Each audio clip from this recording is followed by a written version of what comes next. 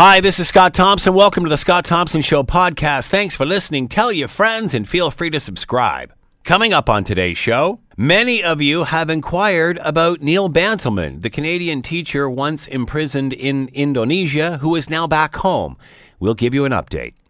All the major political parties have come up with their campaign slogans. Do any of them appeal to you? And another real estate scam you should be aware of. It's all coming up on the Scott Thompson Show podcast. Today on the Scott Thompson Show on 900 CHML. We've had quite a few emails over, a period of time, talking about the story in regard to Neil Bantelman. You might remember Neil Bantelman was the Canadian teacher, originally Burlington family. He also spent some time in Calgary, and he and his wife teaching in Indonesia at a private school there, and accusations fly against Neil and a teaching assistant and some janitors at the school. The next thing you know, Neil has been falsely accused and ends up in the court system in Indonesia. And for this highly regarded teacher, his life turns into a nightmare for him and his family as they try to seek justice in Indonesia. And then earlier on in the summer, I believe it was in and around, we'll clarify all of this. We just out of the blue found out that, in fact, Neil was free and back in Canada, obviously taking time to decompress with his family and traveling around with he and his wife and enjoying his newfound freedom. And we're hoping to speak to Neil eventually when he's ready. But we've just been getting emails and such from people just saying, hey, whatever happened to Neil Bantelman? Can you give us an update on the story? Can you tell us what's going on? And blah, blah, blah. And every so often we get emails like this. And oddly enough, we were broadcasting live. Liz and I were down at Burlington's Rib Fest, Spencer Smith Park, which of course goes every Labor Day weekend. We were down there broadcasting live on Friday, and Guy Bantelman, who we've had on the air, I don't know how many times now, Neil's brother, walks right by us. We start chatting, blah, blah, blah, blah, blah, blah. And, I'm thinking over the weekend, we've at least got to get Guy on and perhaps give us some sort of update of how Neil's doing and what the situation is and go from there. So joining us again, oh, I thought I hung up on him. Joining us again is the brother of Neil Bantelman, Guy Bantelman, and he's with us now. Guy, thanks for the time. Much appreciated. Thank you, Scott. So how long has Neil been back in Canada? It's coming up on about a month and a half right now. Okay. He was back mid-June. And as he said, we're taking some time, and Neil takes some time to decompress and get moving again. When did this all start? How long has it been? And do you remember how many times you've actually been on this show talking about this? I think this is about 45. Okay, I'm going to start keeping track now at 45 because I remember I lost it about 30 and couldn't believe it was that many times. So, and how long a period was it? It was almost 5 years. Yeah. It started July 14th, 2014, and June 22nd, 2019. It's almost 5 years. Unbelievable. All right. First of all, how is Neil doing? How's the family doing? Good. Neil's, adjusting slowly. There are a number of things that we've got to kind of work through, and we'll continue to work on for the weeks and months to come. As far as the family goes, there's a lot of relief there. Obviously, this had become part of our everyday life, and it was something that was just always there, and it's allowed us, since Neil's been home, to kind of, refocus a little bit. Obviously, I think it's brought the family together, and we've had some good conversations, and we'll continue to have those conversations as we go forward. But it does put life in perspective dramatically. So really it is kind of trying to, I don't think you heal from something like this. I think you just have to, you deal with it and make sure it's addressed properly and then move forward.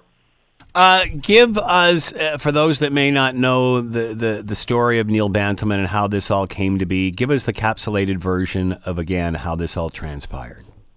Yeah, Neil and his wife were working at a very prestigious private school in Indonesia. They were there for 3 years. They were into their fourth year. And accusations were leveled at a group of janitors And in addition to the accusations, this mother launched a lawsuit for $25 million US, and the school obviously took the accusations very seriously.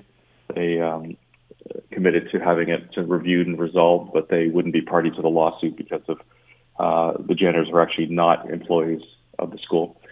The mother then came back and accused Neil, who was a vice principal, the principal of the school at the time, and a teaching assistant of also being part of this abuse scandal, and increased her lawsuit to $125 million.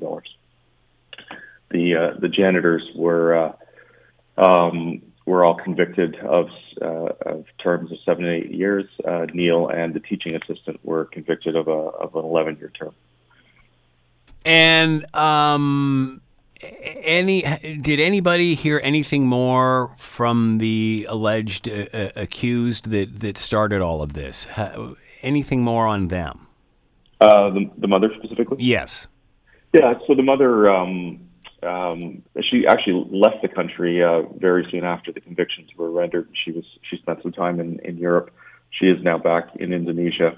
The lawsuit has been, in and out of the courts, and it has been finally dismissed by the courts. So that's obviously also very positive.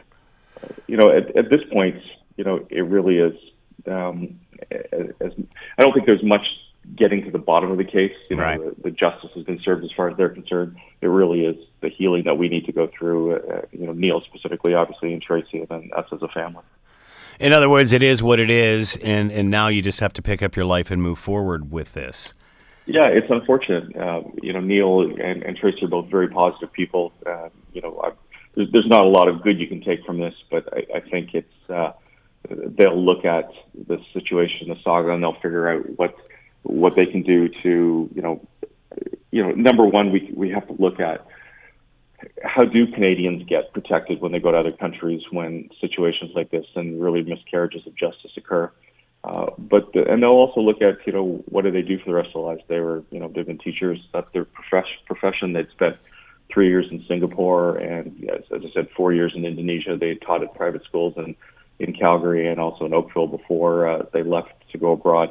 Now what is it they do? We've talked about, writing books and, talking about the ordeal, but Neil's also taught about writing a book that talks about the, stories from the jail cell, and all are very interesting. He's had a lot of very interesting conversations and discussions since he's been back. Obviously, this was a 5-year ordeal, and if I'm asking any questions that are out of bounds, just say no. just don't answer. But how is he, in your eyes, different than he was before this ordeal? Neil and I always, obviously we're close. We're only siblings, and Neil's always been kind of that more laid-back B personality. I think Neil's a little bit more centered, when he talks a lot about the meditation that kind of got him through, and really look at, different religions, Buddhism, and the learnings there. He did spend his time, in addition to staying, physically active to keep his body in check. He also did a lot of inward looking and thinking, and I think he learned from some of those teachings, some of the people that he came in contact with in prison, and also tried to reach out to other people. I don't think that's different from what Neil was like, but I think it really did kind of test who he was as a person. But I think one of the most amazing things is just he was able to keep up his sense of humor, and it is a very dry sense of humor, but he's been able to maintain that throughout, and I think part of who he is as a person really helped him get through. I know there are times that, when there were milestones that we're reaching, I think it's a very different scenario versus, being in prison and not knowing, when the next opportunity for to be released is going to come up. And, Neil did very well from that perspective. I don't know if I would have had the same strength that he had, for sure. What was it like for him when he finally realized he was free? One of the funniest stories, well, not the funniest stories he told me, was that, he literally walked out of the prison, and it was very, everything at the end was done very quickly. And he said to the prison guard, "Oh, this is what, fresh air and freedom feels like." And he said, "Yeah, get in the car. We got to go to the airport." So, it's just, interesting, not being able to really, comprehend or take it all at the time because there was that rush to get into the country as soon as possible. But yeah, it's. I think there are times that he kind of realizes, or it gets a bit more real to him, that he does have the flexibility and the freedom to do kind of whatever he wants at this point. What's it like for him to be back in Canada? Obviously, the freedom that we're afforded as a country is something that he's come to cherish. Being able to see my parents again and see his in-laws again, friends and family, all the supporters. That's been huge. It must have been It must have been an amazing reunion. It's funny. People say that, but I think you get like the last several months as we kind of got down and we knew there was an opportunity there. There's so much focus on that day or the days that are kind of coming and passing as we get closer and closer all the time. Everyone takes their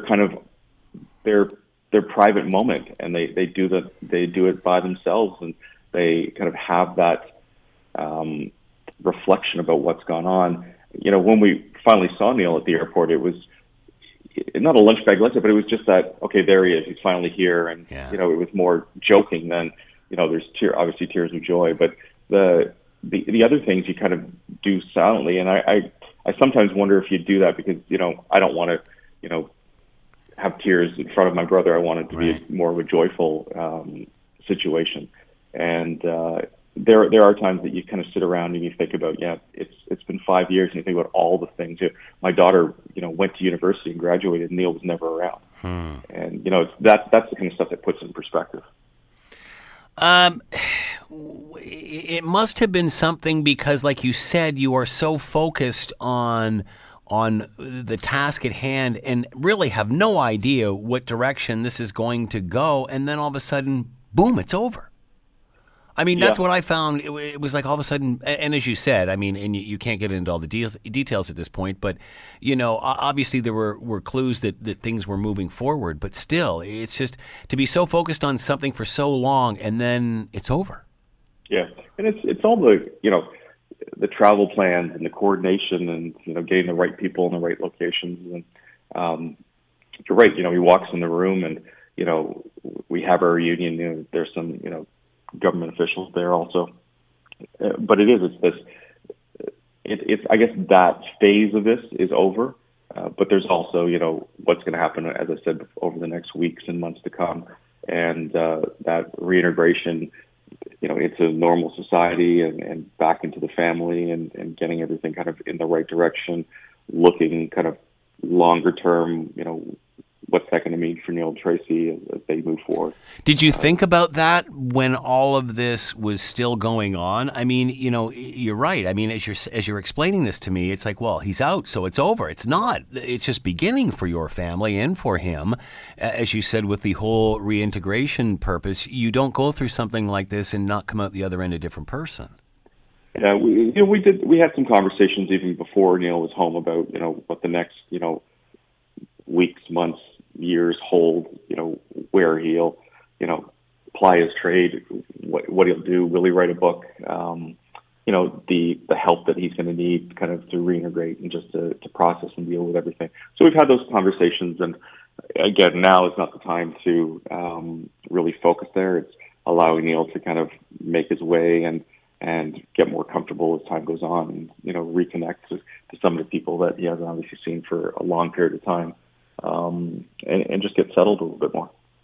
What's it been like for you? Because this was your mission for 5 years. I mean, you were on this show 45 times, and you were flying to Ottawa. You were meeting this person. You were doing this. You were doing that.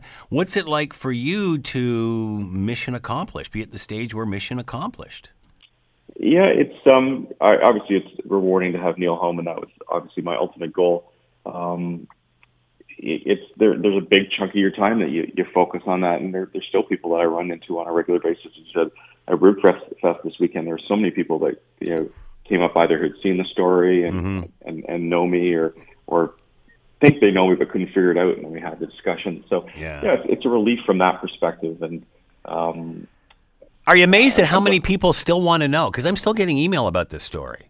Yeah, I am. It's touching to see all the support out there, and overall humanity is good. They do care about people, and it's also good for me that I see that a majority of people do feel that this was completely contrived, and Neil is completely innocent. And that's a good feeling for me, because really I wouldn't want him to come home and then have to have those those sideways looks and accusations. I want him to start at that spot where it kind of left, and he has the ability to move forward without any suspicion from that perspective.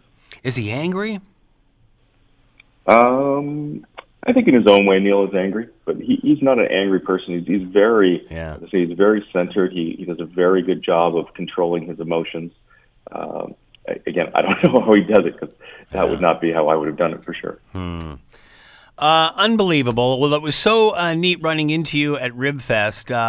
It's like, we've all come to know your family over the years and such in this story and how it's evolved. And as I said to you at RibFest, we're just all so happy it's worked out for you and your family. And again, the roads still has some work to do on it, and there's still lots of issues and such moving forward. But boy, oh boy, it's certainly great to see all of your hard work and everything that your family has worked so hard to achieve finally come to fruition. And again, all the best to you and the family, and your brother Neil and his wife Tracy. And whenever gets around to it, we're more than willing to let him come on and tell the story, however he sees fit.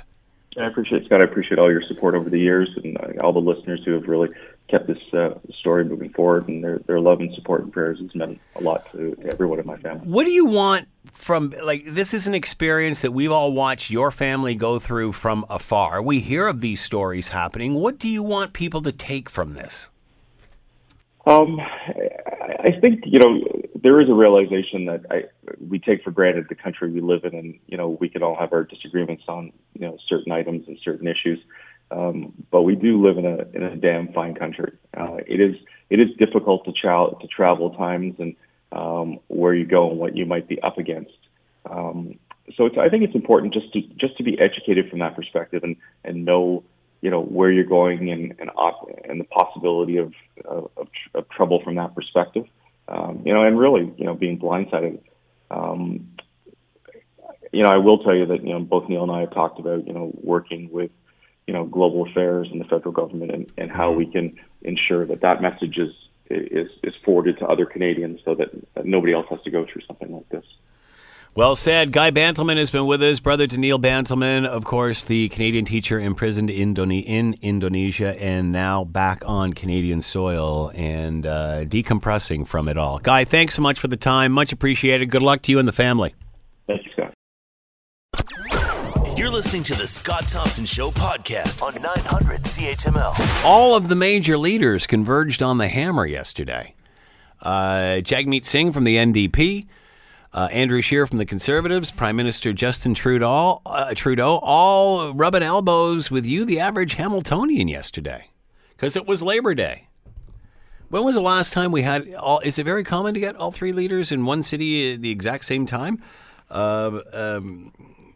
Anyway, so obviously the campaign is in full swing. The leaders are taking advantage of Labor Day, coming to an industrial city like Hamilton, I guess. And, depending upon where you were, you may have rubbed shoulders with any one of them.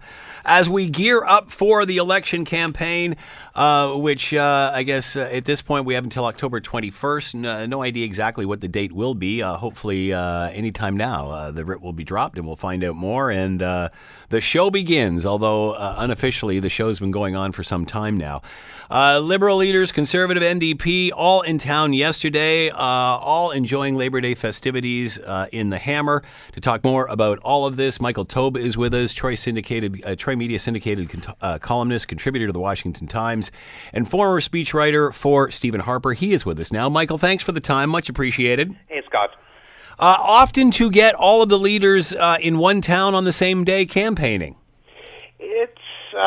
It's unusual. I'm not saying that it's never happened before, but yeah, I mean, certainly in Hamilton's case, I have to admit I'm not familiar with that. I do think it happened. I may be incorrect, and maybe one of your listeners knows. Many years ago, I think it once happened in Atlantic Canada, but it's odd for Hamilton for sure. By chance, do the other parties know where the other guy's going, or do you just, hey, they're going, we're going too, or do you try to keep them apart when planning these things? 99 times out of 100, there's a mole who knows where everybody's going, and even though the schedules are released on a daily basis, unless there's a last-minute change, you sort of have an idea of where they are. It has happened, obviously, where two leaders have been at the same place at the same time. We saw the recent episode in the little tete-a-tete between Andrew Scheer and Justin Trudeau in Atlantic, Canada, so it does occur once in a while for National Acadian Day. But, yeah, generally speaking, there's sort of an unwritten rule in the game that if X candidate is in, let's say, BC, Y candidate might go into BC, but they won't go in until a little bit later so that the media and other people then are drawn by them, or at least they can get the press sort of moving in their direction rather than in both directions. So it does happen from time to time, and they sort of have a bit of an idea of where they might be going or heading. But unless something unexpected happens, usually you don't cross one another. Once in a while you do, but it's rare. So for the fact for Andrew Scheer and the Prime Minister to have crossed paths there, as you said out east a while ago, that you try to keep them apart for the reasons that we saw happen. Well, unless it's a major holiday. Like National Acadian Day, I can understand why a couple are out there. In fact, I'm actually surprised there were only two. You'd think there'd be more. What about Hamilton? Does this have something to offer? Is this a pivotal point for them all to be here? Well, the 905 area code has always been a pivotal point. It's been a pivotal point for the last few federal elections. Historically, I mean, as you know, I don't live in Hamilton, but I know Hamilton's history, and quite frankly, it's never been terribly convenient for the Conservatives, let's put it that way. Outskirts, we do fine, but directly in Hamilton itself, it's been a while since we've held a federal seat, or at least held a federal seat for a long period of time. You know, Hamilton has basically been the home of a lot of strong union workers, and the political support has mostly been Liberal and NDP. It doesn't mean it's been completely. There have certainly been PCs who have come through here. Tony Skorica, I believe, was actually, if I'm not mistaken, a Hamiltonian. There's a provincial representative right there. But generally speaking, it's an area that you can understand why the Tories are coming in. They need to, for example, Andrew Scheer obviously needs to get as many seats as he possibly can to get a majority, so sometimes you have to go into places where you haven't necessarily had a lot of electoral success, but you'd like to start to.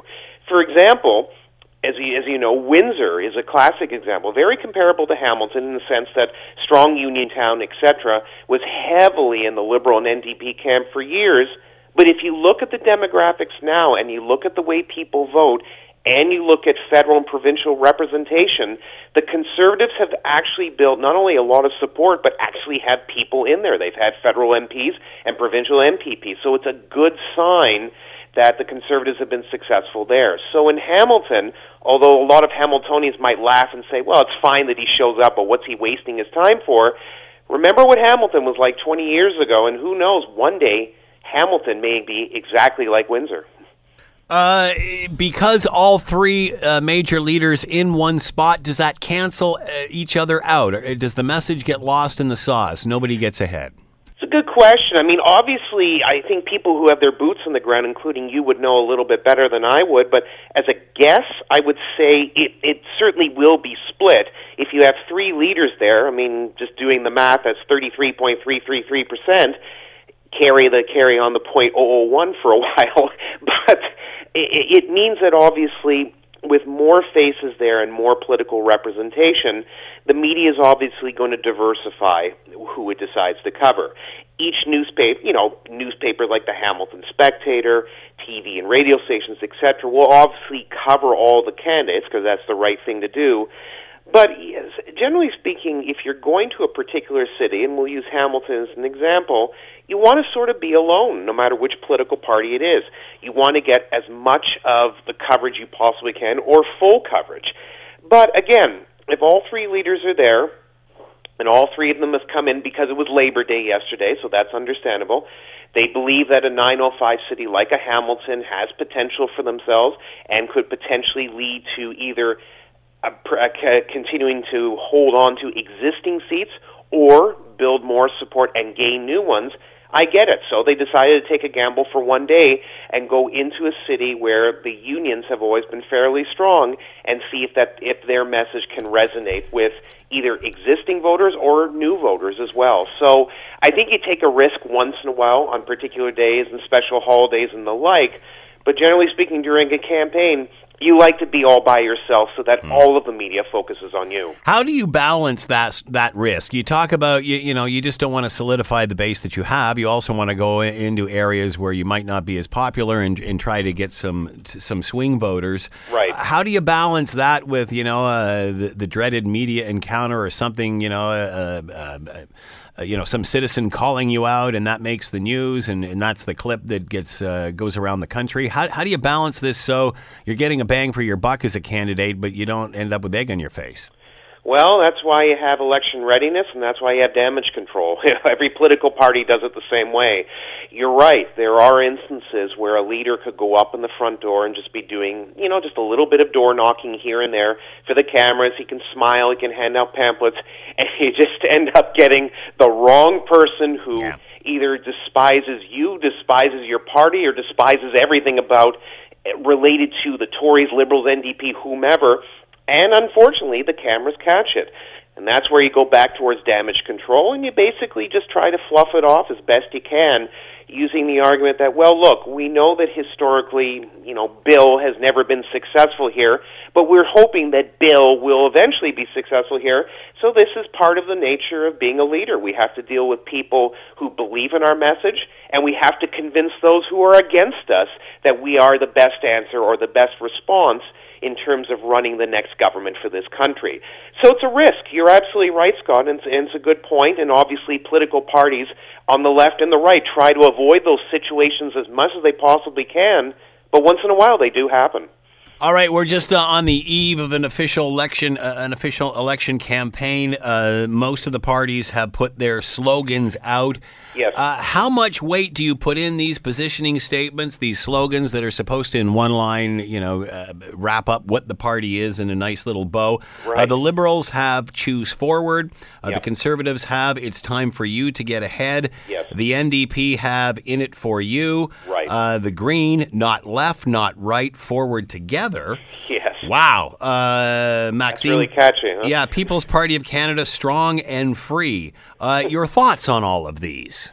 Well, look, you've listed them all, so we don't have to go through them one by one, but the whole thing about sloganeering or about these election statements, I know that some people mock them and say, why does a political party waste their time with focus groups looking for one line that obviously, resonates with the party and then just continues to move forward and becomes the butt of all jokes when it's repeated ad nauseum?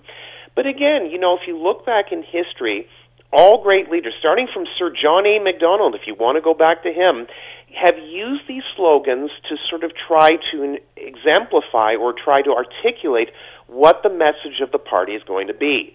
The most recent one, for example, is the NDP, In It For You. Now, you look at it and say, well, are they really? Have they ever held federal government in this country? No. And are they really in it for all of us? Haven't they always been the party of the working men, of the working class, of the unions, etc.? What do they represent to the middle class? What do they represent to the wealthy, etc., etc.? But again, all of the messages that you've listed, even the Green Party one, which I must say is one of the worst I've actually ever come across. Not left, not right, forward together. It would almost seem that not left, not right, so then what is it? Explain it to us, please. Well, and that's the key. Now, to be fair, if you look at the history of Green parties around the world, especially in the UK, in Germany, etc., they have flip-flopped all over the place on particular issues. The German Greens, who are the easiest example, have been part of coalitions for right-leaning and left-leaning governments of the time. The Greens have always tried to sort of center themselves as being the party that can grab from anyone. We're not wildly left, we're not wildly right, but we're right dead center, and that's where Canadians and others want to be. It doesn't necessarily jive very well, one, because if you look at most of the Green Party program, it's pretty left-leaning, but two, it is true that they are not as left-leaning as, say, the NDP, which is a great advantage to them because they'll say that, we're not full force in favor of the free market, but we recognize that market conditions and the free market actually can benefit the country. Using those types of models, which, to be fair, the Liberals have also done over the past too, it actually will resonate with a lot of Canadians. I think it stands out, Michael. I mean, whether you agree with it or not, I think it stands out simply because it's different, but it has to be followed up with a need for some sort of explanation because you're telling us what it's not, but you're not telling us what it is. But it's also not very catchy. One of the things about elections... It's a bit clumsy, yeah. Yeah, it's very clumsy, yeah. Yeah, exactly. Not left, not right, moving forward. Okay, fine, but repeat that 5 times fast. You need, like, for example... I think that the NDP one's also silly, but in it for you, that's quick, it's memorable, and you can run with it really easily. I think the Greens need to just shrink it down a little bit more, but again, in this country, they've only been around for about 30, when were they founded, 83, so about 36 years, and again, they've not really built this great legacy. They don't have a great history. They've had very few MPs and very few MPPs, MLAs, etc., so for that reason, obviously, they don't have the best minds or the longest-lasting political minds in the game. Over time, they will, and we'll see. Maybe it'll actually work out a little bit better for them. They're just trying to sort of straddle the middle and say that we represent what other Canadians represent. Let's go this way. So you're right. I mean, obviously, they're taking a position, but as you said, and you're quite correct, they're going to have to explain things. So then, what are you not left? What are you not right? Where do you represent the center on certain things? Why do you believe in more government influence? Why do you believe in, taxation that's higher for the environment, et cetera, et cetera?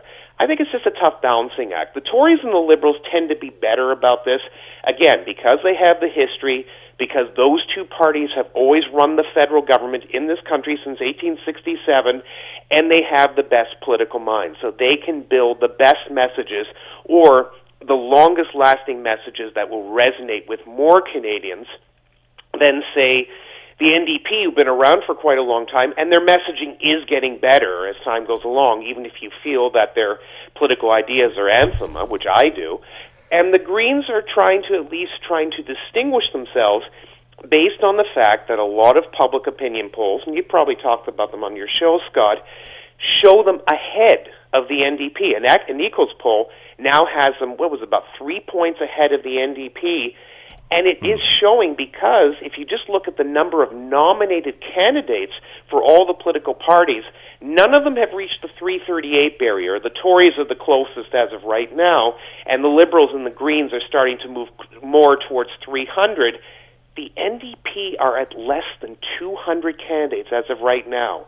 And no matter how much smiling they do, and no matter how many times they put out Jagmeet Singh and others and say everything's hunky-dory, the fact that they're going to have this many sacrificial lambs before the writ is dropped for this election, they can be in it for you all they want. They better be in it for themselves because right now they are collapsing at the seams. Are there common denominators in all of these slogans? It seemed for a while, the last couple of elections, everything was about the middle class. Everything's about the middle class, all while kind of ignoring the middle class, but everybody trying to join it, I guess. True. It seems the middle class is absent from these. Is there a common denominator with these? How have these positioning statements changed over time? Well, you're right. Certainly the messaging, or at least the core message of each party has changed a lot. And you're right, for the past couple of elections at least, let's say 2 to 3 to be nice, the middle class has been one of the big points, or one of the big emphasis points that all the political parties have had. The race has always been to the center, as they say politically, but in terms of the middle class, the race was always to the middle class because that is the biggest voting bloc, and that's the voting bloc you need, especially in a close election. Do these parties realize that they have been ignored in the last couple of elections? Is this combating that? Well, in part, that's probably true. I think that you're right, based on the fact that a lot of people, including the media and people in the middle class who actually vote, have suggested that these parties are really not supporting them or really are not defining their values or defending their values, either or. I think that probably using terms like you or using general grandeur statements is not necessarily a bad idea because yes, you're right, you still have to sort of explain what do you believe in for X, Y, Z, but at least you don't have to define X, Y, Z every single time you go out and make a speech or go on a campaign bus or knock on a door. For that reason, it becomes all about the individual.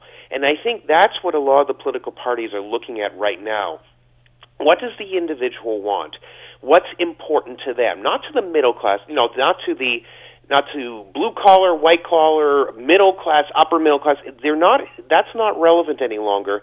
The focus is now on you, the sole person, the individual voter, and what he, she, they want out of life. Lower taxes in certain cases, higher in others. More government programs for some, less government programs for others. But the focus is all on you. And for that reason, I think that all the political parties, or major ones, have realized that that's the best way to get votes today. Don't target big swaths of groups. Target each individual voter and sort of tell them in a subliminal way that every vote counts in this federal election. Because the polls are certainly showing it, and the number of candidates, as I've just discussed, is sort of on a really weird, it's a really weird situation in the sense that it's certainly for one major party, the NDP, they're so far behind in certain ways, and that only one is kind of close to finishing it off. Although, in fairness, the People's Party of Canada is quite close, too. So I think that's probably what they're focusing on this time, Scott. I mean, we'll see. If the campaign continues to move forward and those messages are not resonating, there have been times in Canadian political history where the core message is tweaked a little bit, but it's a risk because once you've gone through this and once you've set it up, you really have to go through it full throttle. You have to basically say, this is what we believe in, this is what we represent, and this is what our core message is going to be. The idea is the policies can all shift as time goes along, or if some sort of unique or unexpected event, which doesn't even have to be politics in Canada, it could be anywhere around the world, changes the complexity of the election, fine, you adjust that. But I think this time, again, not to be a broken record, I think they're focusing on the individual rather than a specific group. And that's what they're trying this time round. Michael Taube has been with us, Troy Media syndicated columnist, contributor to the Washington Times, former speechwriter for Stephen Harper. Michael, as always, thanks so much for the time. Much appreciated. My pleasure. Have a good day. You're listening to the Scott Thompson Show podcast on 900 CHML. Always interested in bringing scams that we hear about and so on and so forth through to you, the good listenership, simply because so many of these seem so innocent, so obvious, and then, of course, once you get caught, you realize, oh my goodness, how could I have made such a mistake by not simply crossing the T's and dotting the I's. A Guelph real estate agent has discovered a scam where houses for sale were also listed on websites for rent. How can that be, and how do you find out about things like this, and how does the scam work? How do they get money from people? Let's bring in Carrie McCarl, a Guelph real estate agent, and she is with us now. Carrie, thanks for the time. Much appreciated. No problem. So how does this scam work? How does this even, how did you find out about this? How did you realize this? I found out about it because somebody actually called me and asked me. They had driven to the house, and they were sitting in front of the house and saw my for sale sign, and they said that they were on a website and it said that the house was for rent. And I said, I'm sorry, it's not. It is for sale, though. And I asked him what website it was, and he said he didn't recall, that it was a green and white website. And I said, okay. And I didn't think too much of it. I don't know what colors Kijiji are, but it's not uncommon to, as a real estate agent, to find out that somebody might intermittently put a house up for sale on Kijiji. However, Right. I also had a real estate agent reach out to me and ask me, because she had a lead asking if it was for rent, and I said, no, it wasn't. Then I had somebody else call me that was sitting out in front of the house. She said she had been at her hairdresser's and was explaining her dilemma of trying to find accommodation in Guelph. And her hairdresser had looked it up. And I said, do you know what website she found it on? And she said it was Prop2Go. And there was no phone number on the Prop2Go website, but they did recommend that if you are interested in possibly renting this home, drive by the home, check it out, and if you're interested, then follow up with a reply email. And I said, well, you're the third inquiry I've had within a week on this, so I'm going to try to figure this out, and I'm really sorry, but no, it isn't for rent.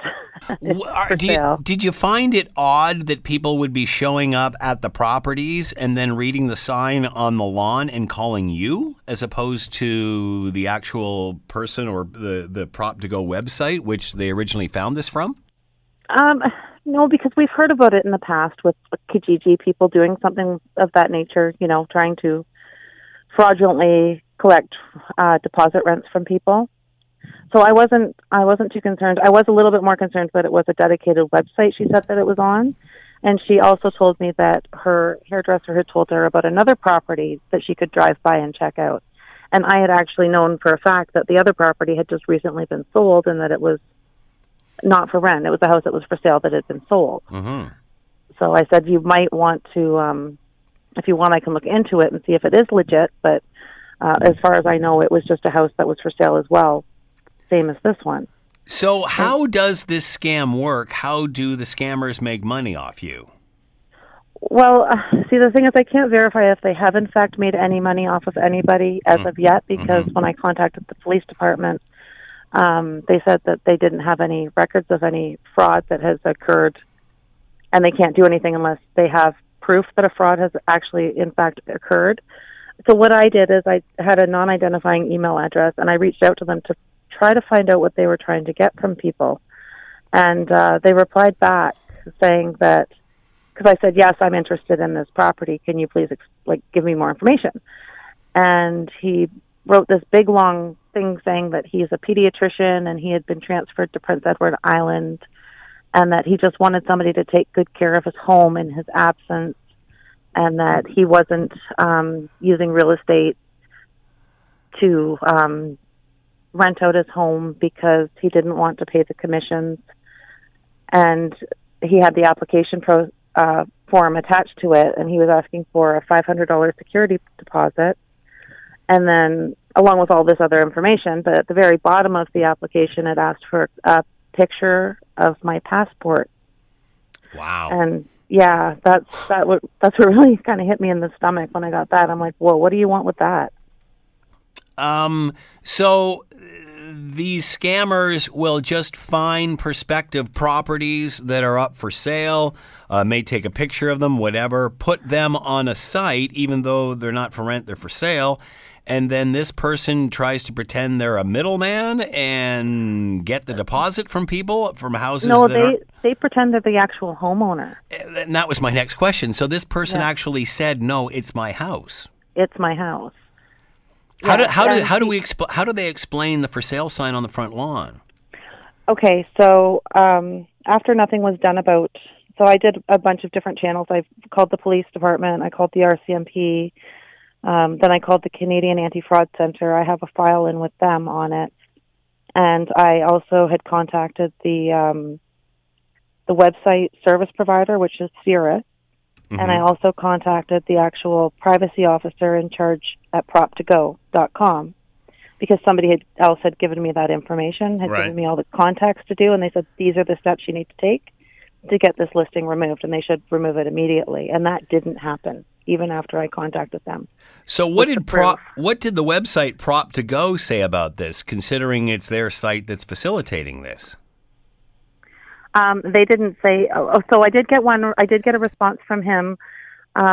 He just said that because I said that there's also a number of other listings that are fraudulent on his website, and if he could please do his due diligence and make sure that they are in fact legit before he continues to post them. And I now, is that this if he website to keep my posting on there, then he was being complicit in fraud. Is this website specifically designed for renters, for people looking for rental homes?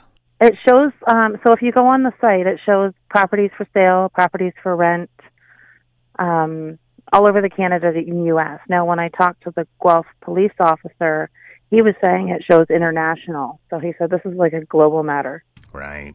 Any other complaints or people that have fallen for this and actually been charged, or other real estate agents that have known of this? So since this has come to light, and I've posted it on my social media and whatnot, and I've talked to other agents, they've said that they've since found their listings on there as well that are fraudulently listed. So I don't know what they're doing about it, or if I don't know. I can't speak for what they've done about it if they've gone any further with it. So basically what's happening here is they're taking the homes that real estate agents are listing, they're then putting them on another website saying that they're actual rental properties and that they're their own properties, and then asking for a $500 deposit and pictures of their passport in order to continue the deal. Do you know of anybody that's put any money down on this or lost anything? I don't. I know that for sure. So I have actually asked people that if you have or know of anybody that has been out any money or has given their ID, please contact your local police department, because this really needs to be put to a stop. And they actually have the gall to tell people, yeah, go around and take a peek at the house, see if you like it. Yep. They say, apparently they say, like, look in the windows. So I'm surprised nobody has come up and knocked on a door and said, hey, can I rent your house? I mean, it's bizarre. Well, since then I've heard stories of people have actually said that they've had their clients, that people have knocked on their door and saying, I want to see this house for rent. So how does the customer react when they think their real estate agent's trying to rent their house out instead of sell it? I mean, obviously the client's going to be going, what are you guys doing? Yes. Well, unfortunately, fraud and scams are no secret to anybody in today's society, which is really too bad. But I also wanted to mention, so since nothing was done about mine, I just continued on, and I used my non-identifying email address and reached out to every other single active rental property on that website. And I received a number of different responses from a number of different people, saying that, they've been transferred for job, they've been transferred to the U.S. Some of them don't ask for passport photos, but they do ask for a larger deposit. The one actually asked me for a passport photo. I said, well, what if I don't have a passport? He said, well, a picture of your driver's license will be fine. And some of their responses are... Is that just to make it ignore the for sale sign on the front yard, because we had a falling out with our realtor, and we are no longer using them to represent us.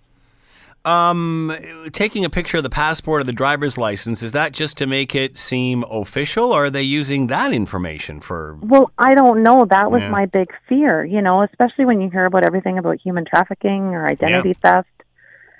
What's the danger that you could fall in? Like, it's bad enough to lose, $500, but if you lose your identity or have it stolen, that can be financially devastating. Other parts of the country where you've heard of this happening, or does this just seem to be a relatively new local scenario, or has this been going on for a while? Well, I've heard recently, so since this has been brought to light, I've heard recently that other parts of Ontario, other agents are saying, yes, this has happened to me, and, or, another agent that, and it's amazing the different stories you hear, and it's really sad. I guess the one person actually met somebody at a house that was for rent, and the person was so convincing as the landlord, he just said he forgot the keys, so they were just peeking inside, and she said that her clients had handed him $4,000 cash to secure the property. Wow. And you can see how, there's rental shortages, this is all really competitive, people are looking for any kind of edge, so they're pretty vulnerable here, aren't they? And that's the thing. Like right now there's a rental housing crisis in Guelph, and, people are like, well, who would be so stupid to do that? But when you have a crisis situation, you're not always thinking rationally or doing something you would normally or rationally do. Like, you're desperate for a roof over your head. Like, this is a basic fundamental need, is housing. You talked about how this scam could be far-reaching. Is this local people that are doing it at this level and part of a bigger scam, or do we know where these people are coming from? We don't know where they're coming from. All I have is their email reply addresses. That's all I have. What did the anti-fraud center people say to you?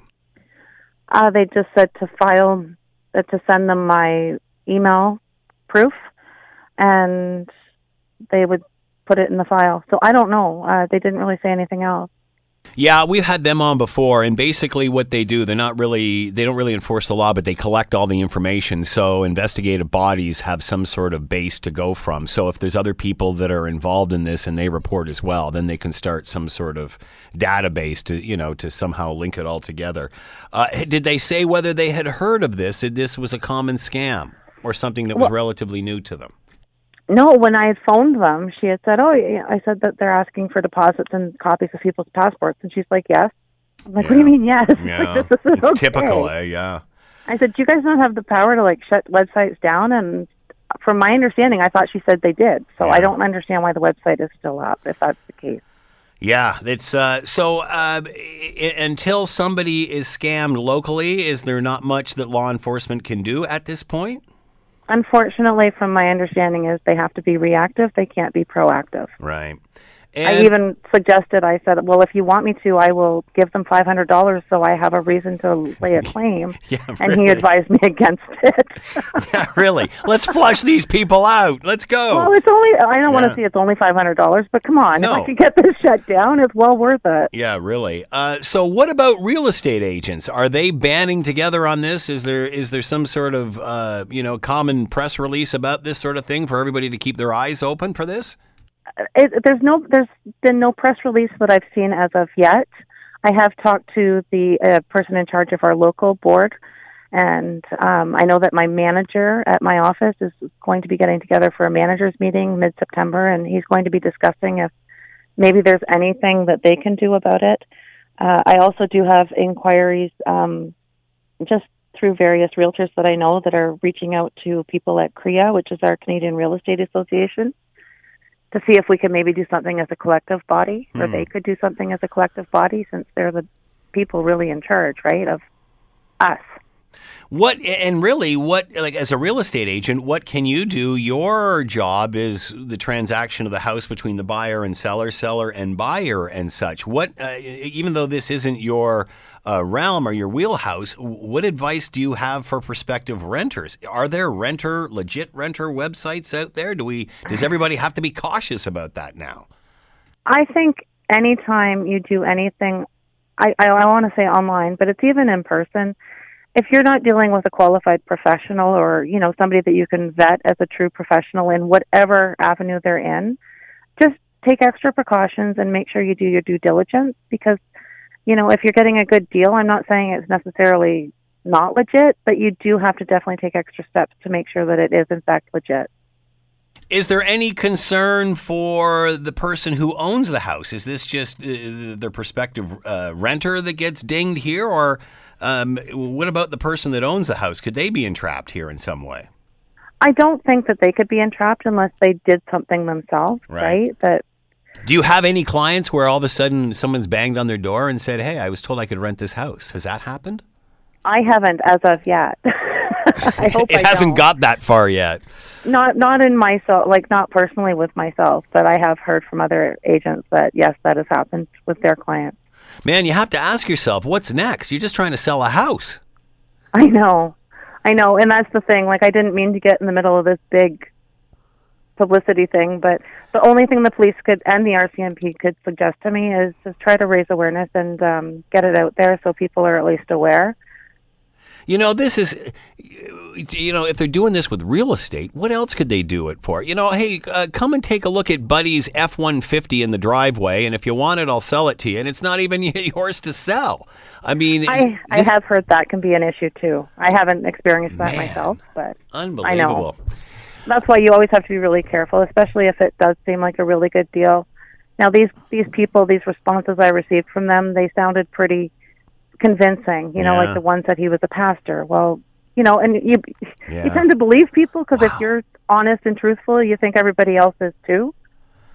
Unbelievable. All right, Carrie McCarl's been with us, Guelph real estate agent. Carrie, give your company a plug. Where are you? All that stuff. I'm at Remax Real Estate Center. All right. Well, good luck to you, Carrie, and thanks for bringing this forward. You're certainly doing a service by pointing it out to people. Carrie, thanks so much for the time. Good luck. Thank you. I appreciate it. The Scott Thompson Show, weekdays from noon to 3 on 900 CHML. This is the Scott Thompson Podcast, available on Apple Podcast and Google Podcast or wherever you get yours. And don't forget to subscribe, rate, and review so you don't miss a thing. I'm Scott Thompson, and thanks for listening.